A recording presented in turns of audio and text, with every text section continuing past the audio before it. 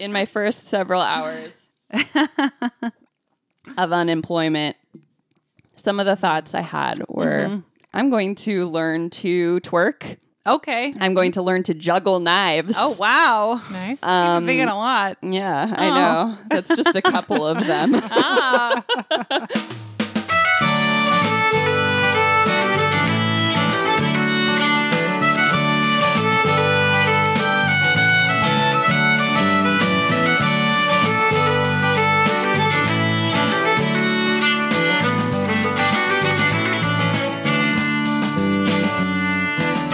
Welcome to the Hybrid Pub Scout podcast with me, Emily Einolander. And me, Corinne Kolaski. Hello. We are mapping the frontier between traditional and indie publishing. And today we have Jasmine Gower on with us. Thanks for coming, Jasmine. Yeah, thank you for having me. Corinne, will you please tell us what Jasmine's deal is? Oh, I sure will. Do it. Okay. Jasmine Gower, author of Moonshine and other queer fantasy works, hails from Portland, Oregon. Jasmine received a Bachelor of Arts in English and a Master of Arts in Book Publishing from Portland State University. Inspired to write by a childhood filled with fantasy novels, 90s video games, and the curious experience of growing up in the rural Willamette Valley, Jasmine has a passion for exploring themes of gender, sexuality, and disability through the conventions of speculative fiction, mythology, and fantasy world building. Jasmine is represented by Laura Zatz at Red Sofa Literary. Yay. That's a great bio. Did you write that? Thank you. I did write that. Yeah, that is great. Yeah, it's like I love that. Perfect amount of information. It's also like not a lot of people are able to represent themselves that well in a bio because either they're like too shy or they overdo it. Yes. It's very hard. That, Yeah. like 3 sentences probably took me about 4 hours to write. It's harder to just like slash things, isn't it? Yeah. Well, we are going to talk with you about your publishing experience and your writing experience and everything that you've gone through. But first, we have obligations. We do. Indeed. And thank Christ, we got somebody actually pulled through and gave us another review. We are desperate. Please review us. Please. On iTunes. You know, here's the thing. I don't think a lot of people use iTunes anymore, but for I some don't. reason, that's like the standard of Yeah, review. that's like, true. I don't know why that is, but Yeah. it's hierarchies. It's capitalism. It is. It's who controls your phone. Yes. It's Apple. It's Apple. But we got another review from The Dreaming 1979. I wonder if that is a Kate Bush reference. I wonder too. I hope so. The best Kate Bush album. Truly. Definitely Agreed. the best one. Agreed. So, shall I try to read this? Yes. What should I read it? Can you do, let's make it sort of easy. Can you just do like a New York accent? No. No? What can you do? Well, maybe let's start like what accents are Do you? a person. Do it, but do an let's do an impersonation. Maybe that'll help more. Okay. I could do who has a New York accent? Leah Remini? Yes, but see, that comes from your cult knowledge. Yes, that's true. That comes That's from true. you like watching Going Clear, and I just read a book. That's true. Who else has a New York accent? Oh God. Let's see. Why can't I think of? Why is she the only person I can think of? Like a Queen's accent. Yeah. This is gonna be. I used to think I was gonna be an actor. I know. You still could be. The world's wide open. That's true. Yeah. I am now unemployed, everybody. Yes. So the world is my Woo! oyster. It's true. My oyster. It's true. You're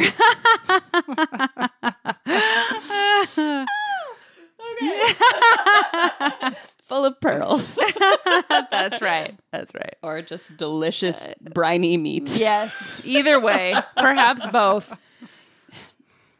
I can't do it. I can't do it. You can't I can't do do it? it. What I don't know. You can. What's another accent Billy Joel. that you can? Billy Joel. Oh my God. What about Insightful, in-depth interviews with folks from every part of the industry. No. What about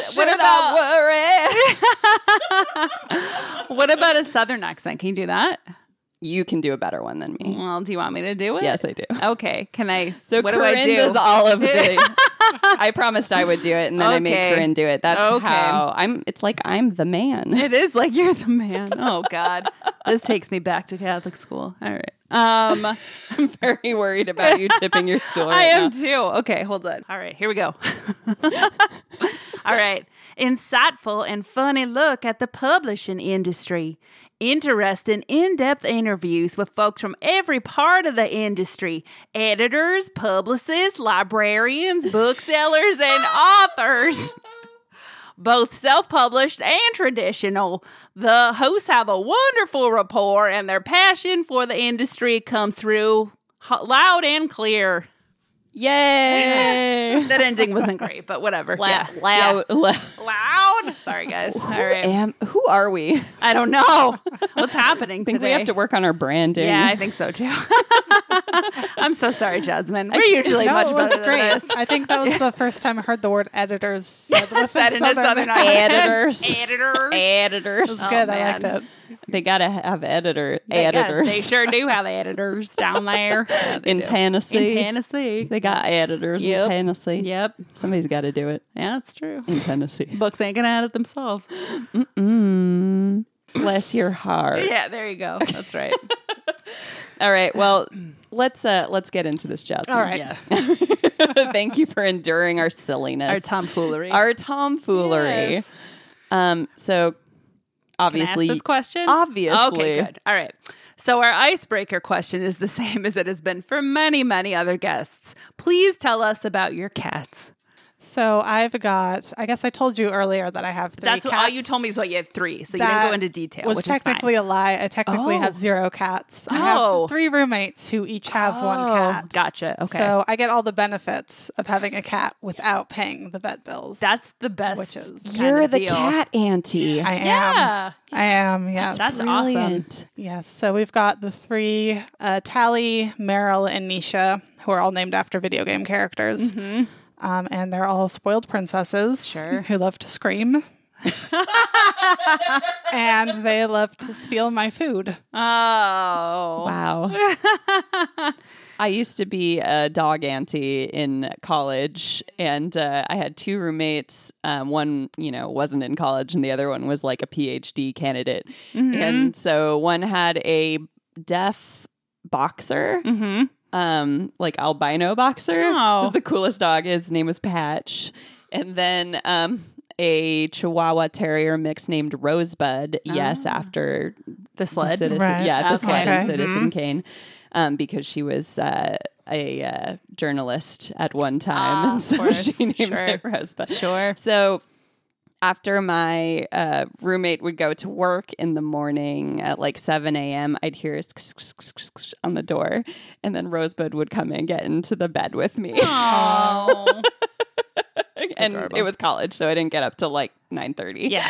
So I was just like, hello, cuddly dog. I don't even let Connor do that. Wow. Like, except when JT's out of town. Yeah, But, yeah. it was special. Yeah. Yeah. What do your your niece and nephew cats look like? Yeah. They've all got like brown stripes. They're all a little bit tabby, I think. Not super sure. But we've got Tally's kind of like a normal sized cat, and then Meryl's the small, scrappy one. And then Nisha is just huge. Yes. And not like just chubby, she's huge in every dimension. But the great thing about her is that her meow is very tiny. Oh my god. So she's giant. She just went to the vet and was weighed, and she's almost 15 pounds right now. Damn. But when she meows, she's like, meh. Very is so tiny cute. meows. Oh. She's a gentle giant. yeah. No, she's very aggressive. You're just like, She's wrong. just quiet. What is it? Speak softly and carry a big stick Yeah, or yeah, something. yeah. As a giant cat. That's her, yes. It can be developed. Yeah. Well, it sounds like you got it going on. Yeah, Yeah. I have a good cat situation. Yeah. in my I life would right say now. so. All right. So you grew up near Portland in the country, rural Willamette Valley. Yeah.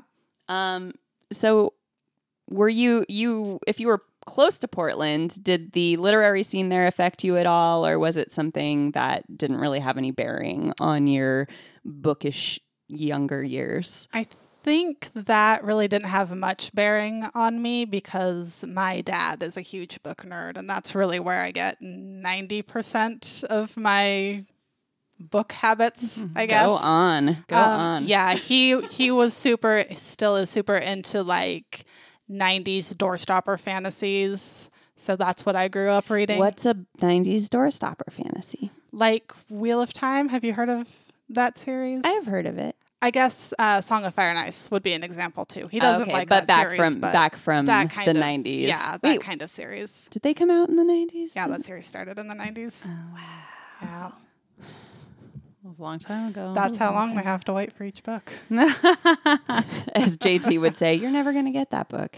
Yep. That's true. Okay. But yeah. books in that vein. Just the huge, like 800-page long. Did he ever read any of them to you? He, not those big ones. He tried to read The Hobbit to me when I was little, and I wasn't super into it, like when I was 8. And then when I was 11, I read it on my own. And that was kind of the point when I was like, I could do this. Like, I could write make it? these. Yeah. When you were 11, When I was you were 11, like, yeah. wow. That's awesome. Yeah, That's it a was lot of confidence. Mm-hmm. It was a lot of unearned confidence. Confidence is almost never earned. That's very That's true. true, yeah. Yes. Yeah, there are plenty of people who like, I would say most of the people who have confidence just have it and then they earn it later. Yeah. Yeah. Yeah. I think that's kind of my writing situation too. Awesome. Yeah. So when you were living out there, did you just have a lot of time to read and write and like? Yeah, there's not a lot to do out in small town Oregon. So what kinds of stories were you writing? Like when did you start scribbling them down? I guess I was pretty young. I guess like my parents, I have horrible memory, but my parents talk about when I was like in kindergarten and first grade writing and like binding my own books. Wow. With like broken up pieces of cereal boxes and things like that. Like And- as covers? Yeah. Because they were Oh. heavier? Yeah, and then like just drawing like pictures and comics and But that's for also the like content, pointing toward a publishing career as well. It If you're is, recognizing yes. the Yeah. different weights of paper yes, and I cover paper. understood formats and trim sizes and all stock. that back then. Yes. That's fantastic. So you've been a writer since apparently kindergarten. When do you remember writing? Well, when I mentioned reading The Hobbit and deciding I could write a full-length novel, that's the first time that I wrote a full-length novel. When you were was when I was 11? 11, yeah. Wow. So you like read The Hobbit, went, bitch, I can do that. And then you like went and wrote a novel. It was a little more patchwork than that, kind of start and stop. But yeah. Cool. What was it? Do you remember what it was about? Or you? So I do remember what it was about because I'm still working on it. And I was, Nice. no, it's terrible. No, but I it's was nice that you haven't given up. Yeah. I was working on it even earlier today. Yeah. That's the sign of an integrated personality, and that is like what people aim for. That's- At least that's what yeah. I aim for. That's the Yeah. kind of thing they warn you against in writing, though. But for me, What I'm do like, they know? no, it's different because my middle school OCs are really, really good. Unlike everyone else's. OCs? Yeah, I mean, it's not fan fiction, but Oh, okay. yeah. Wait, I don't know what that means. Oh, original character. Oh, Sorry. okay. Oh, okay, so okay. Corinne and I are super normie. Oh, okay. Yeah. Yeah, So you're going to you're have really to gonna explain explain. all of your acronyms Yes. and Okay. all of that Yeah. kind of stuff to us. That's no problem. Okay. But wow. No, I'm impressed because there's so many, everything I look at that I wrote when I was younger, even like a few years ago, I'm just like, no. I mean, it's still like that for me. I'm on, my 8th or 9th draft of this story because what I came up with when I was 11 wasn't great because 11-year-olds are not great at writing. Yeah. And not only are you like a different writer, you're probably a different person. Oh, yes. Yes. Very much. So how long have you been a published author? So my first published short story was in 2014. And then I think it's been 2016, 2017, and 2018 were when all of my my 2 novellas and then Moonshine came out. Yes, except for 2015, I guess, was the year that I skipped. And 2019 also. I don't have anything coming up yet. And knowing publishing timelines, I'm not going to have anything, even if, I sell something tomorrow. It's not going to be ready before 2019 is over. Well, if you sound patient, especially if you're rewriting something you wrote when you were 11. Yeah, I'm used to the publishing timelines at this point. Yeah, they're difficult for pretty much everyone. Yeah. Yep. Let's see. So you live in Portland now, obviously, pretty much, right? Yeah. Yeah. How long have you lived here? I moved up to Portland when I was 18, so I've been up in the Portland metro area since then. So that'll be about 11 years now. Okay. All right. So obviously Portland has changed a lot in the past 5 to 10 years. Would you say something like that? Yeah. Yeah. So do you think that those changes have affected the literary scene here at all? Or do you think it's kind of the same as it's always been? Or I feel like the literary scene has kind of stayed the same throughout all of the changes. I feel like that's been one of the few things that feels kind of constant since I first moved up here because, everyone's still really excited about Powell's. Yes, sure. And all that. And right. Wordstock or Portland Book Festival, it's called now. But I'm a little sad about that, frankly. That they changed the name. Yeah. I get why they changed it. It's your patience coming out again. Yeah. I'm just like, Wordstock is a perfect name. It is a perfect name. It was really true. good, yeah. Yeah. But yeah, I think more so than the environment of Portland changing, the increase of remote work for publishing has had a bigger impact on the literary scene in Portland because it seems like it's becoming more of a publishing nexus. Yeah. Even though no one's moving here to do publishing. Right. But because, you can just email people back and forth. Yeah, sure. Tell me more about what you mean. I don't know. I still feel like all of the publishing professionals are headquartered in New York at least, or even California increasingly. But it seems like there's more positions opening up for entry level editorial work or marketing work or things like that. Okay. That's available for remote work. All right. The unemployed person over here is like, tell me more about it. Where is all this remote work that will let me stay home with my dog? Yeah. I mean, there's still, I think, not as much as would be ideal, but it seems like it's better than it's been in the past couple of years. So since you are entering that realm of not just an author, well, I mean, maybe you entered it a while ago and I just don't know it, but you just finished your master's in book publishing at Portland State, which is, we kind of knew each other. Yeah, we crossed paths. I remember your face. And that was the thing. I messaged you and I'm like, why do I remember your face? Right. And you were like, I watched you humiliate yourself as a digital manager at Ooligan. But I was just remembering, I was telling Corinne, I was like, oh yeah, she saw me when I was just improving in front of everyone. It's fine.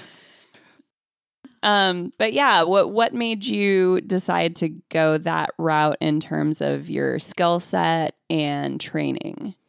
So it was after I published my first novella, For All the Gold in the Vault, through Less Than Three Press, that I kind of had in my experience working with the editors on that. I got very curious about their end of the work that they were doing, mostly because I kind of hate editing my own books. And it's this would be better if I was editing other people's books. But that's kind of what got me started on thinking more about pursuing the publishing end of publishing. So that's the point when I kind of started looking into going back to school.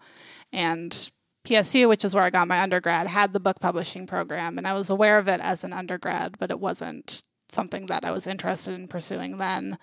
But then I eventually did, a couple of years after getting my undergraduate degree.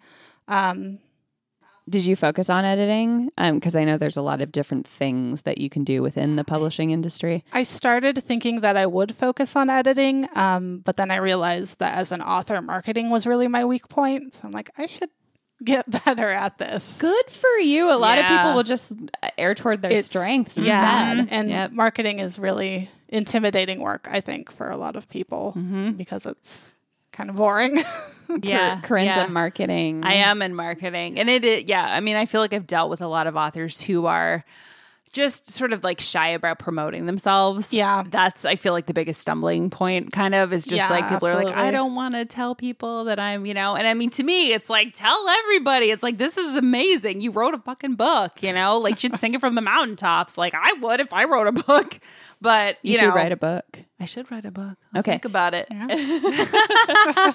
Do you feel like you're a better marketer now? I do feel like I'm a better marketer now. I do still suck at promoting my own stuff. Yeah.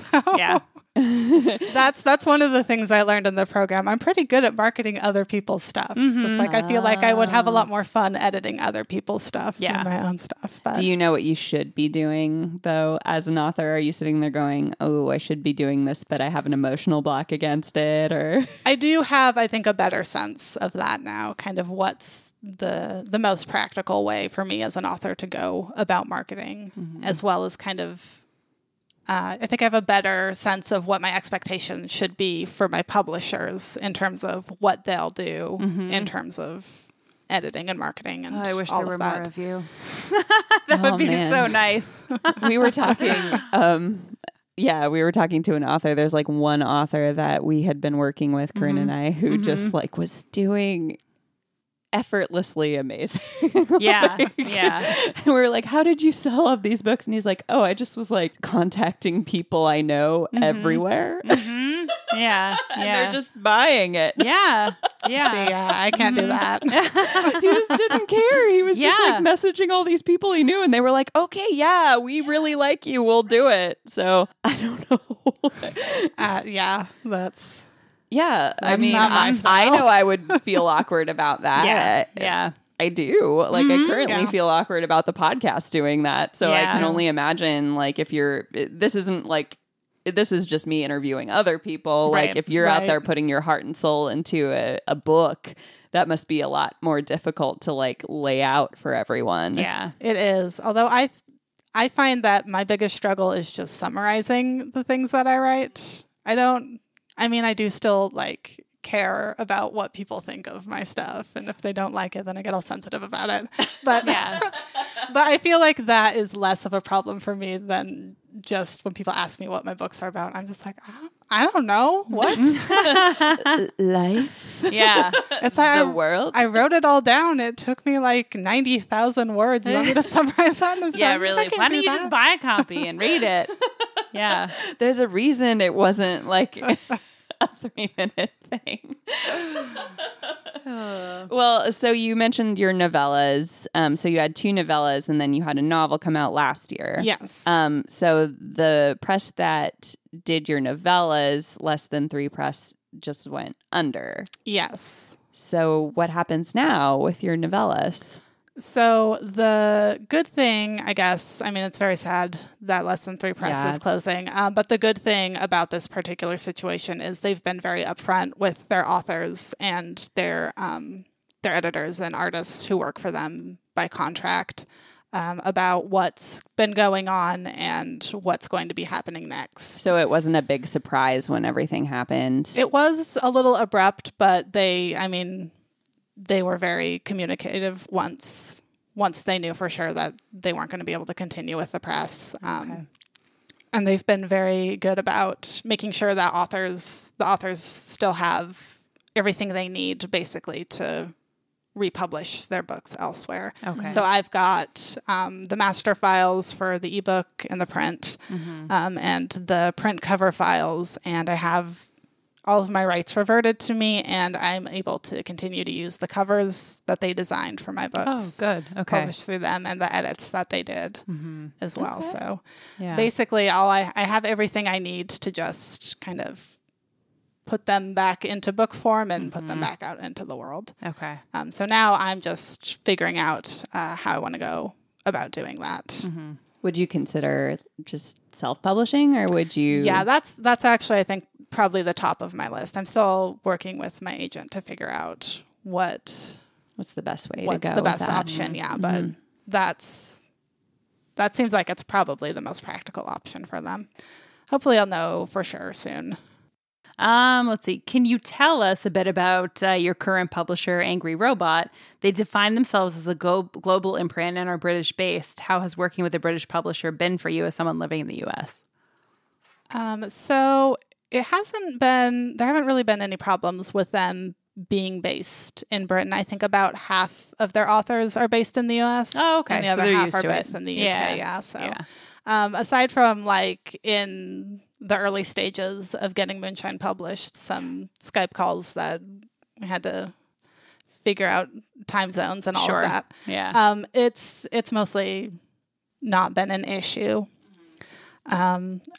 They did used to have their sales and marketing manager, Mike Underwood, who worked for them, and he was based in the U.S. So we had at Emerald City Comic-Con, there was an Angry Robot booth that he managed. So when he was still at Angry Robot, we were able to, all the Angry Robot authors who were at that convention were able to like have a home base at the convention to do book signings and things like that.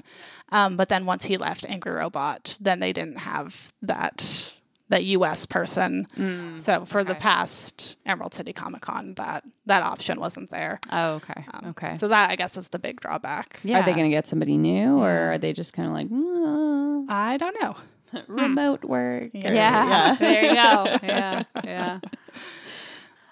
So if you could choose any publisher to publish your work, who would you choose? Like if you have like a dream Not publisher. even like, or like a brand, like a certain publisher, Yeah. or kind of like an ideal publisher in terms of like what you know about publishing, not necessarily a named thing. Yeah. Yeah. Well, as I mentioned, like learning more about how marketing works at PSU through Ooligan Press, and kind of being able to apply that to my own writing career, and having worked with smaller presses before, and going back to that thing about me being bad about marketing my own stuff. It's like, I bet having a publisher who's really, really good about putting in the legwork and the money for marketing, which a lot of small publishers aren't able to do for basic monetary reasons. But having a publisher who could do all that work for me, so I don't have to worry about any of it. Yeah. That's really interesting. Ideal. Because I feel like one of the biggest embarrassing secrets of publishing right now is like people tell you that you should do it for, you know, the prestige. Right. Why did I say prestige? I don't know. Who am I? I don't know. You're unemployed. Like I This was is what happens. on when Jahed came in here, I said Patreon instead of Patreon, and I was like, I've never said Patreon before, but also people get into it because people tell them that the marketing is better for traditional publishing, and I don't even know if that's true anymore. I guess it would have to be like, you'd have to be one of their big ticket authors to get that marketing the money, thing. is what I hear. Yeah. That's the thing. Yeah, it's true. true. And I understand, like, I think that's a great point for why it would be like your dream. Yeah. Is because that's Yeah. what a publisher should should be. do. Right. yeah. Right. Yeah. And at this Yeah. point, it's kind of just like,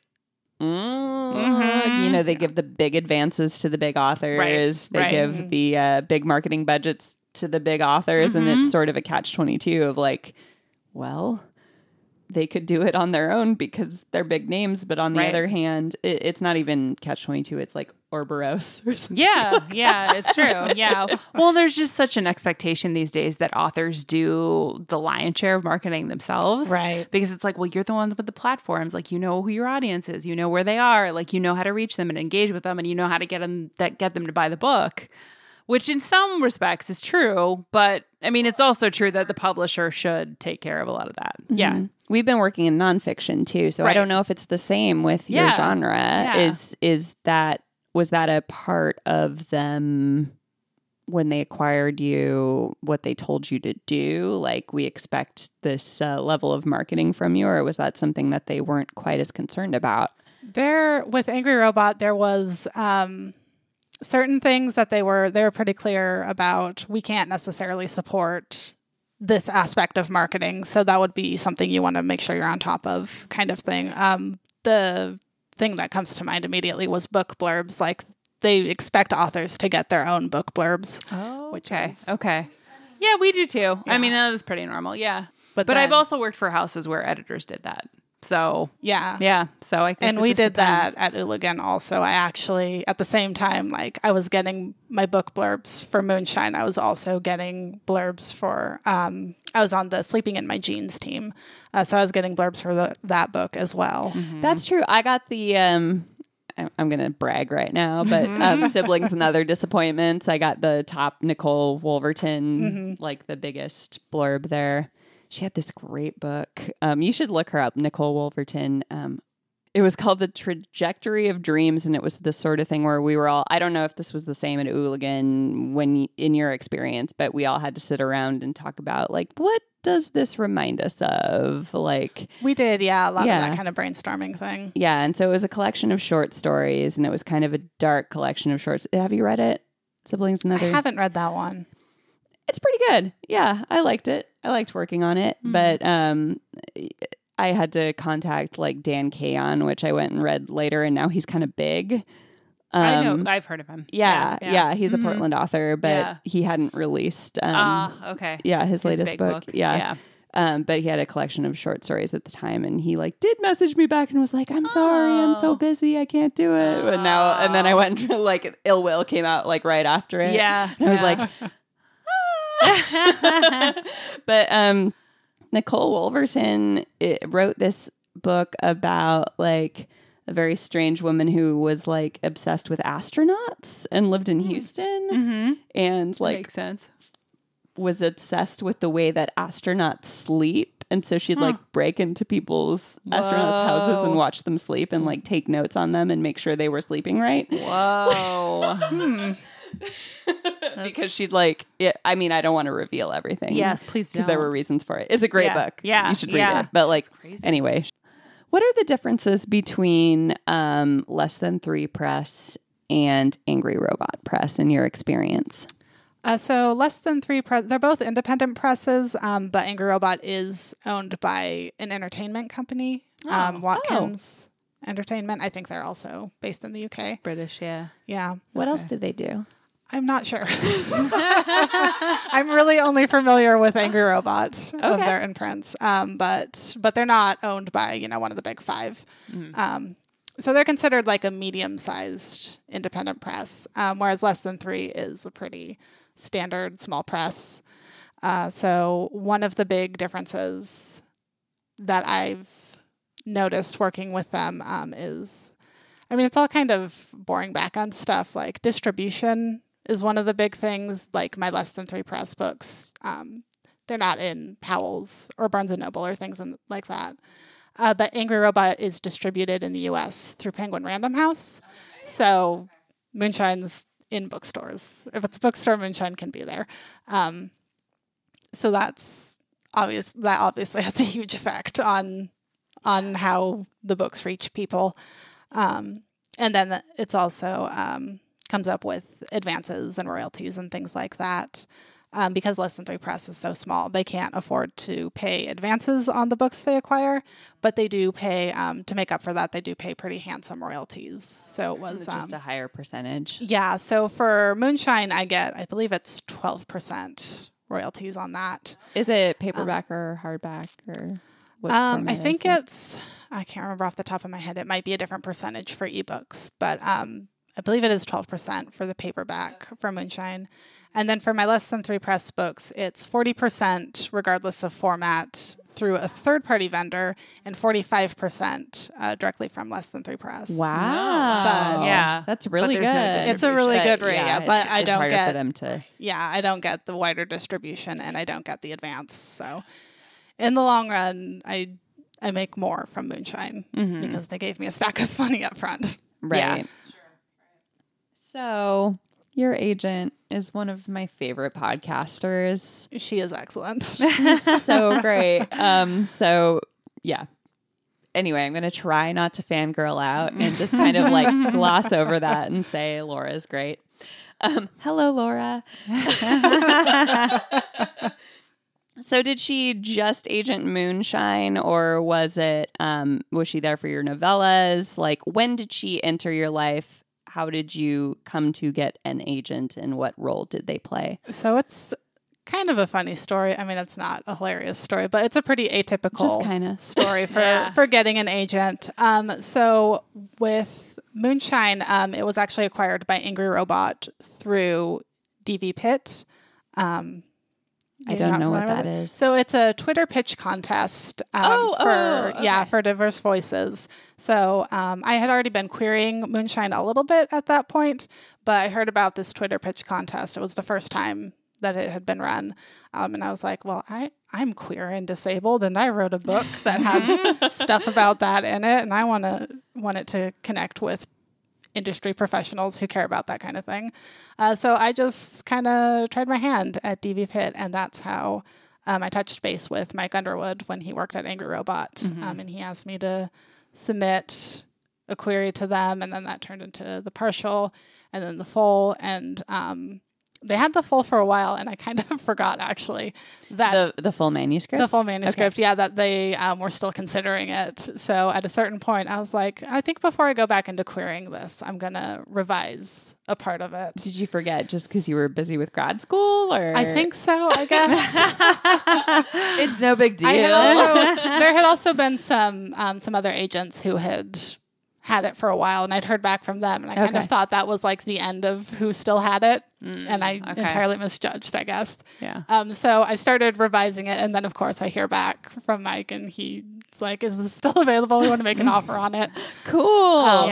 So terrible timing for my revision, but it worked out pretty well for me in the end. So you're completely unagented. And I didn't have an agent when they made that offer. Oh, okay. Interesting. But Mike himself is an author, so he was very helpful in recommending me agents that Angry Robot had worked with before.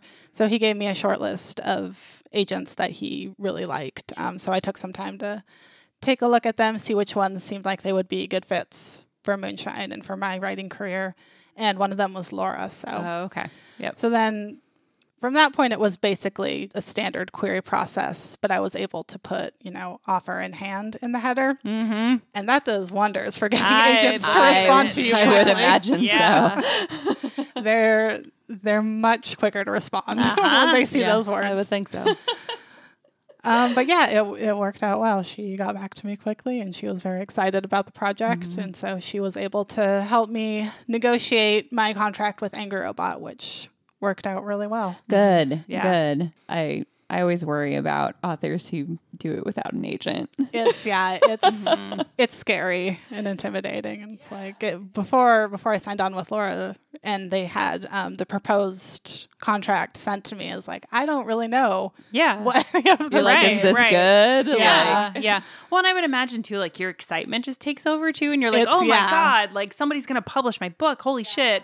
And then it's like you don't think about the minutia of it and stuff. Hinder your decision makings and ability to read legalese and all that. Yeah. Well, and it's also cool on Angry Robot's part that they like hooked you up with an agent before they tried to accept your manuscript. Yeah, a publisher could really take advantage of that kind of thing, but they were. So let's talk about your writing in your books. All right. So in your bio, you talked about exploring gender, sexuality, and disability.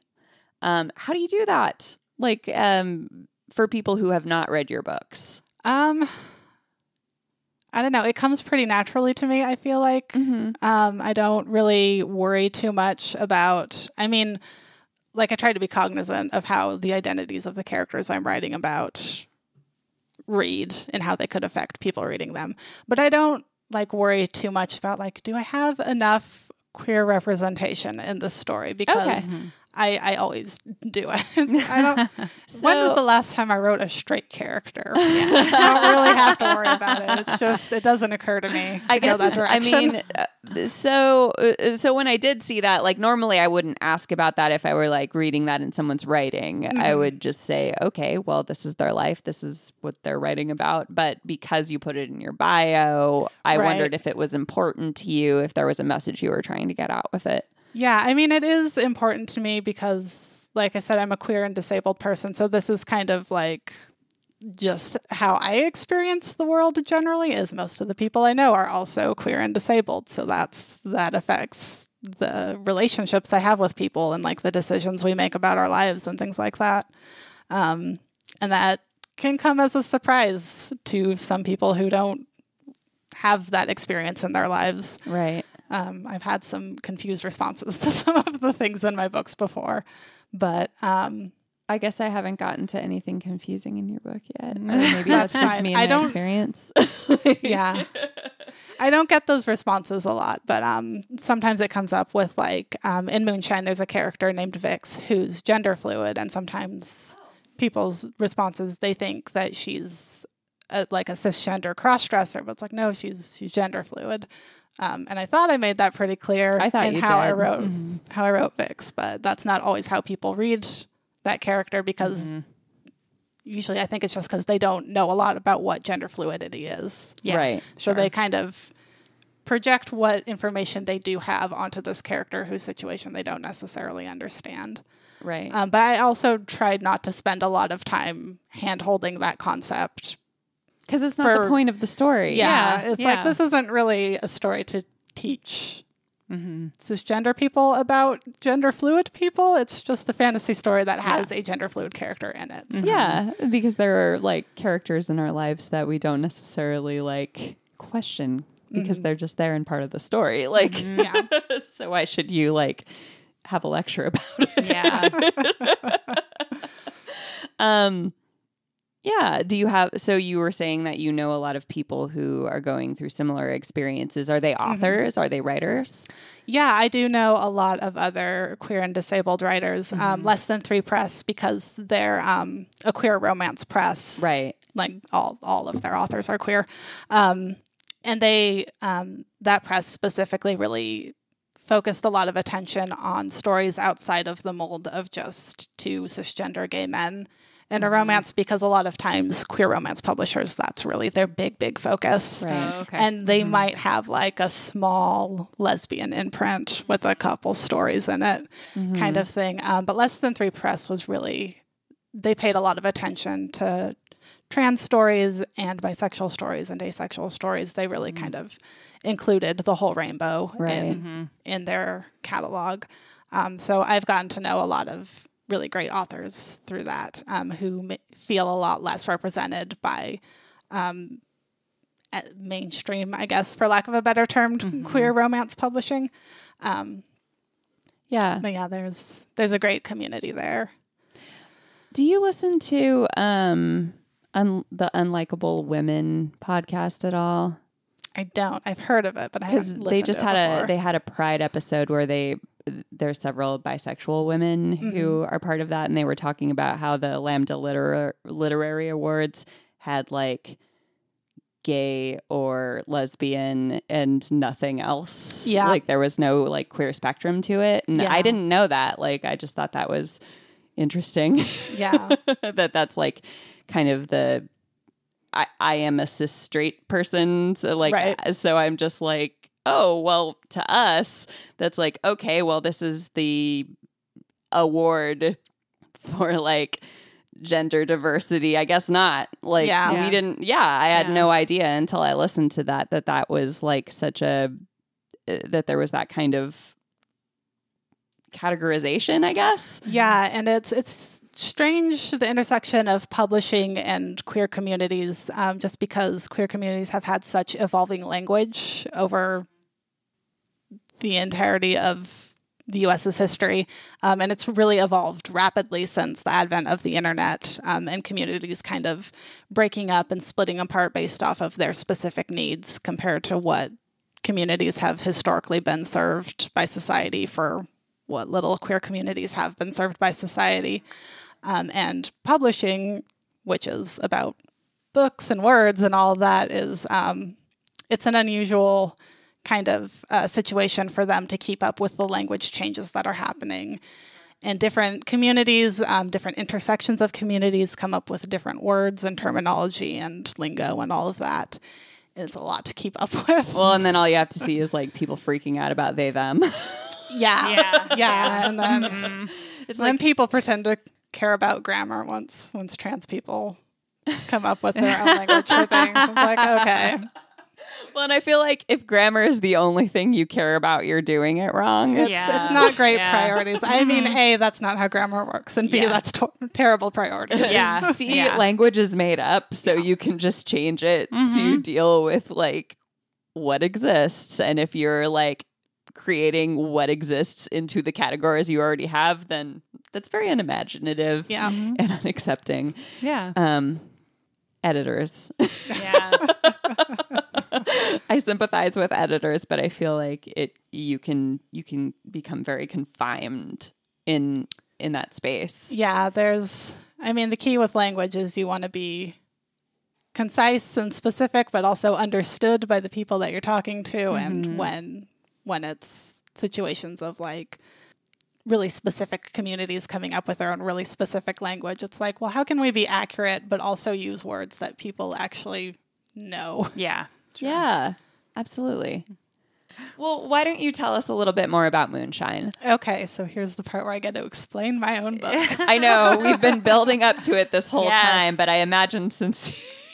Well, maybe you can help me out a little bit since you said you've been... I'm about 50% through, so yeah. So you know the basic premise at least. But the basic premise is it is a fantasy kind of magical prohibition story about a young woman named Daisy Dell who secretly does magic in her society that magic is illegal, but she kind of does an obscure form of magic that she kind of has a loophole around that illegality, but she still keeps it under wraps and keeps it secret as she starts her new job in this office where she thinks she's just doing basic secretarial work.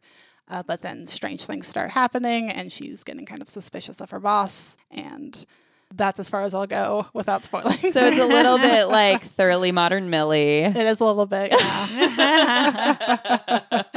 Thoroughly Modern Millie meets like, I don't know. So there's practical magic and then there's like esoteric magic. And she's more of a practical magic person and everyone else around her is more of an esoteric magic person. That's how I saw it. Yeah. But that's like me based on my weird reading that I do by myself.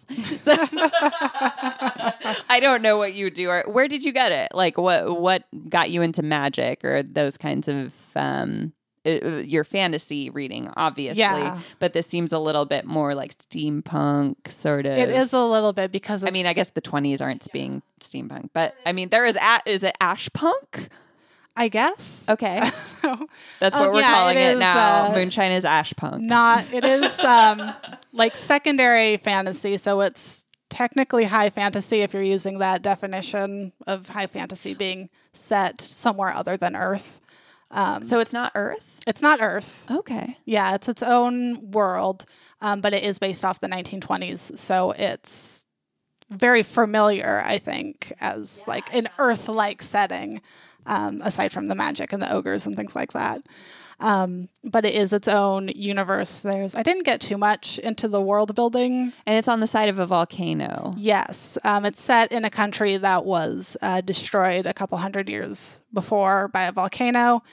So the land is still recovering from that. And because of that, the land is very cheap. So a lot of people who are fleeing wars or fascism or problems across this fantasy globe are coming to this country because the land is cheap and starting their own new society. So there's a lot of themes of kind of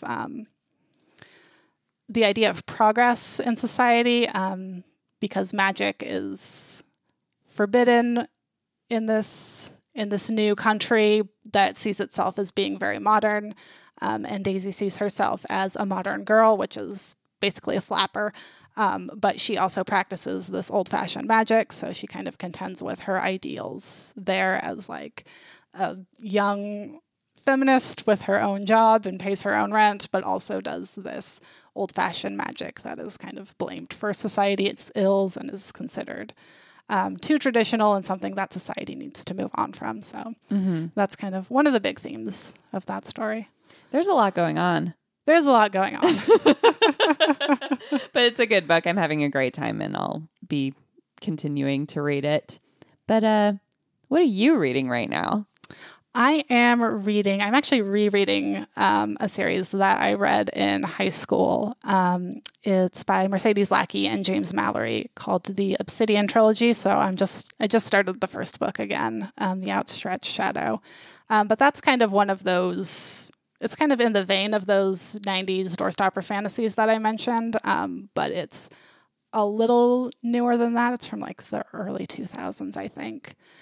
So it still kind of has that vibe of fun fantasy adventure, but without as much gratuitous sexual violence, which I like. That was the thing that really kind of killed my interest in 90s fantasy. Well, and that was like, I remember my cousin who was like a dude was super into that, and like he was a D&D guy, and he just had like an entire shelf full of doorstopper fantasy, and it all all the covers were like tits. It had 90s fantasy had some gender problems. Yeah. But this series has not as much of that. It's a little more emerging, a little more progressive in its portrayals of women. So I know that you just graduated from the PSU program. Was that kind of is this a comfort read? Like to kind of like I guess decompress? It might be, yeah. I didn't read a lot of fantasy while I was in grad school because I was mostly reading things that I needed to read for class and for my work at Ooligan. So that was more focused on nonfiction and young adults, like contemporary young adult. So it's nice to get more back into fantasy because that's really my bread and butter. Yeah. Mm-hmm. Yeah. Before we ask Corinne what she's reading, I'm curious to know what you would like to. I know that you're interested in marketing for your own authorial purposes, but like if you could do something in the publishing realm as a job, like is that something that you're interested in traditional publishing? That might be. I'm still kind of trying to figure out what my career options are in terms of that. But I did like developmental editing a lot when I did that at Ooligan. And that is something that I have to do all the time anyways for my own books. So I feel like I would really enjoy working on that with another author if I had an opportunity for it. Mm-hmm. Have you ever done even kind of smaller scale developmental projects with an author other than in your class? Not really, actually. I don't do a lot of like critique partner kind of things with other authors. And that's something that I would like to change, probably. Cool. But I mean, if I can have an opportunity to get paid for doing developmental, then it's also the dream. It's like, Okay. Corinne? Yes. Books. You want to hear what I'm reading? Tell me. Well, okay. I just finished Bad Blood. Yes. Which I enjoyed very much. Although I will say, I feel like most of the action took place like 25%. You know what I mean? Like at the end of the book, kind of. I don't know. There's a lot of like leading up to like this guy did this and this guy and there was a lot. Obviously, there was a lot involved in, you know, Theranos getting off the ground and, you know, her lying to everyone. And I get that. But it was just like, I just really wanted to read about the takedown. Like, that's what I was there for. I was just like, I just want to see them nailed. Taken down by like a recent college undergrad. I loved that. I just love the idea of like Henry Kissinger getting fucked over. God, I know. That was truly like, that made me like her. I know. Me too. Oh my God. Like, get him. That was incredible. Agreed. Yeah. No, but I thought overall it was really great and I really enjoyed it. And now I'm reading this book called The Call of the Weird by Louis Theroux, who is like a documentarian. His dad is Paul Theroux, the writer. I've heard of Paul Theroux. Yeah, he's like a British writer. So his son actually, okay. Full disclosure, I know him because he did a documentary about Scientology. So that was why I knew who he was. You never let me down. No, I know. I work so hard not to. But the book is about, I think the subtitle is something about like travels in America's like weird subcultures.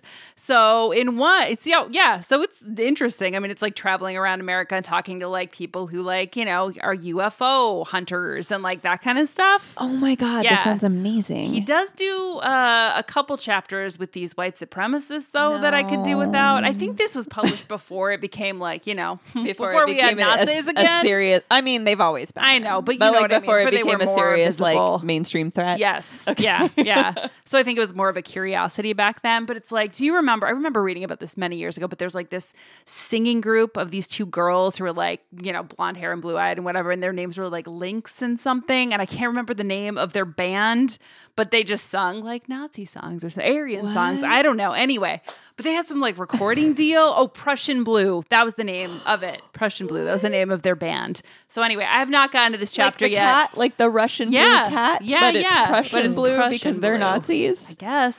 I don't know. I haven't gotten to this chapter yet. Let's burn the world down. I know, I'm done. I know. I'm still reading the like Horrifying. Alien Convention, UFO Hunter, which are like that's fun. they're endearing and charming, and I'm like, I love this. Oh, wait a minute, no, now I'm actually in the porn chapter, so they're talking to like a guy who used to be a porn That's star. also adorable and It endearing is, and and charming. that's fine. So I feel like I might skip the chapter with the white supremacists since they we're don't deserve living it. that right now. I know that's kind of what I feel like anyway. Yeah. So, but otherwise, I'm really enjoying the book. So that's what I'm reading. What are you reading? I'm reading Moonshine. Oh, that's right. Duh. Also, But you must be reading something else. I've met you. I know how this goes. I've started reading Freedom is a Constant Struggle, which is just conversations with Angela Davis. Oh, okay. Yeah. There's a lot of global Palestine solidarity struggle stuff. It was written in, or it was published in 2016. So there's a lot about Ferguson. Oh, stuff sure. like that. Yeah. So Yeah. that. Yeah. Mm-hmm. And some really filthy romance stuff that Nice. I just like. It's not for research. Okay. Well, that's fine. Nice. Yeah. I yeah. have needs. Anyway, so yes, I am reading more than one book. Okay. I knew you were. Yours is the best, though. I mean, there's Angela Davis, but that's a completely different thing. Sure. Yeah. Right. Jasmine, do you have anything you would like to plug? In addition to your book, plug your book again. Yes. Plug all of your books again. Yes. So Moonshine is, again, you can get that pretty much anywhere that sells books, ideally. For my Less Than 3 Press books, I don't actually know if they're still available at this point. But I have a website, jasminegower.com. So I will update on the state of those books once I know for sure what that will be. And I will also be at Dublin WorldCon in Cool. the middle of August. I don't remember the Dublin, exact dates. Ireland? Dublin, Ireland, yeah. Awesome. And I just got confirmation for what panels I'll be on. And I don't remember what they are off the top of my head. Hang on. One of them is making I don't know. It's about asexuality and aromanticism in fiction. And then the other one is gender and the writer. And again, the dates and information for all that is on my website, jasminegower.com. We'll link it in the show notes. Perfect. Yeah. So yeah, I'll be there for WorldCon. That's cool. Have you ever been to Ireland? I haven't been to Ireland. I've been to the Nor UK, have I. No. but not Ireland. We're in the UK. London and Edinburgh and Cardiff. Okay. Ooh. Yeah. I went to Edinburgh and Inverness. Nice. Yeah, that's it though. Yeah. Yeah. You lived in London. I didn't did. you? I did live there. I mean, it was like college, study abroad, whatever. Right. So it was for like 4 months. But still, I did live there. That's Yeah, true. yeah. I always try to brush that off. And people were like, you lived in London. I'm like, "Pfft," but I did. It's true that I did. So anyway, but I went to Edinburgh too. It was lovely. And I went to Cornwall when I lived there, mostly because this is creepy, but I'll tell you, Tori Amos lives in Cornwall. I wasn't going to like not stalk her, but I was creepy. like, hey, maybe she'll be around somewhere and I could like bump into her and say, hey, I love your music. But I didn't see her, so You'll meet her someday. maybe someday. Dude, she's touring next year, and you better fucking believe I'm going to the meet and greet for that. I'll so come with you. yeah. Oh my God, you should. Yeah, I'll your life pay. will never be the same. Well, I mean, like if you need someone to come up and be Okay. like embarrassing for you. Oh God, yeah. I have no stakes. I'll do Okay. it. Okay. Perfect. Okay. Yeah. I'll be like, this is my friend. She wants to meet you. She loves you so much. I'll be that girl. Okay. Thank you. All right. I'll take you up on that. Jasmine, do you have like a Twitter or any other? I do have a Twitter. It's at JAS_Gower. All right. Well, thank you so much for coming on and talking Yes, about thank you. your journey with publishing and with authoring. Yes. Thank you for having me again. Yeah. And everyone, you can follow us on Twitter at Hybrid Pub Scout, on Facebook, Hybrid Pub Scout, Instagram, Hybrid Pub Scout Pod. Yes. And then come to our website and get on our newsletter. Yes, please. Yeah, Corinne's going to start blogging again. Yes, I am. She is going to be a misanthrope like she usually is, but also... I'm like a lovable misanthrope though, right? Oh, I love you so Okay, much. good, But okay. also, she's going to start giving marketing advice. Oh, that's true. Because, I am. because that is valuable, right, Jasmine? It is, Right? yes. Yeah. People would be into that. Yes, Okay. I could use some more, honestly. Oh, good. Yeah, I'm happy to do that. Corinne has so much to offer. Oh, thank you. And please leave us a review on iTunes, Yes. please. Yes. And I'm not promising any readings anymore. Corinne's going to do all of them. I'll do them all. I don't care. Like Yeah. whoever. We're going to flip a coin and Yeah. I'll just say, okay, sure, I'll just read this however we want. Yeah. That's fair. Yes, please. Thanks for giving a rip about books.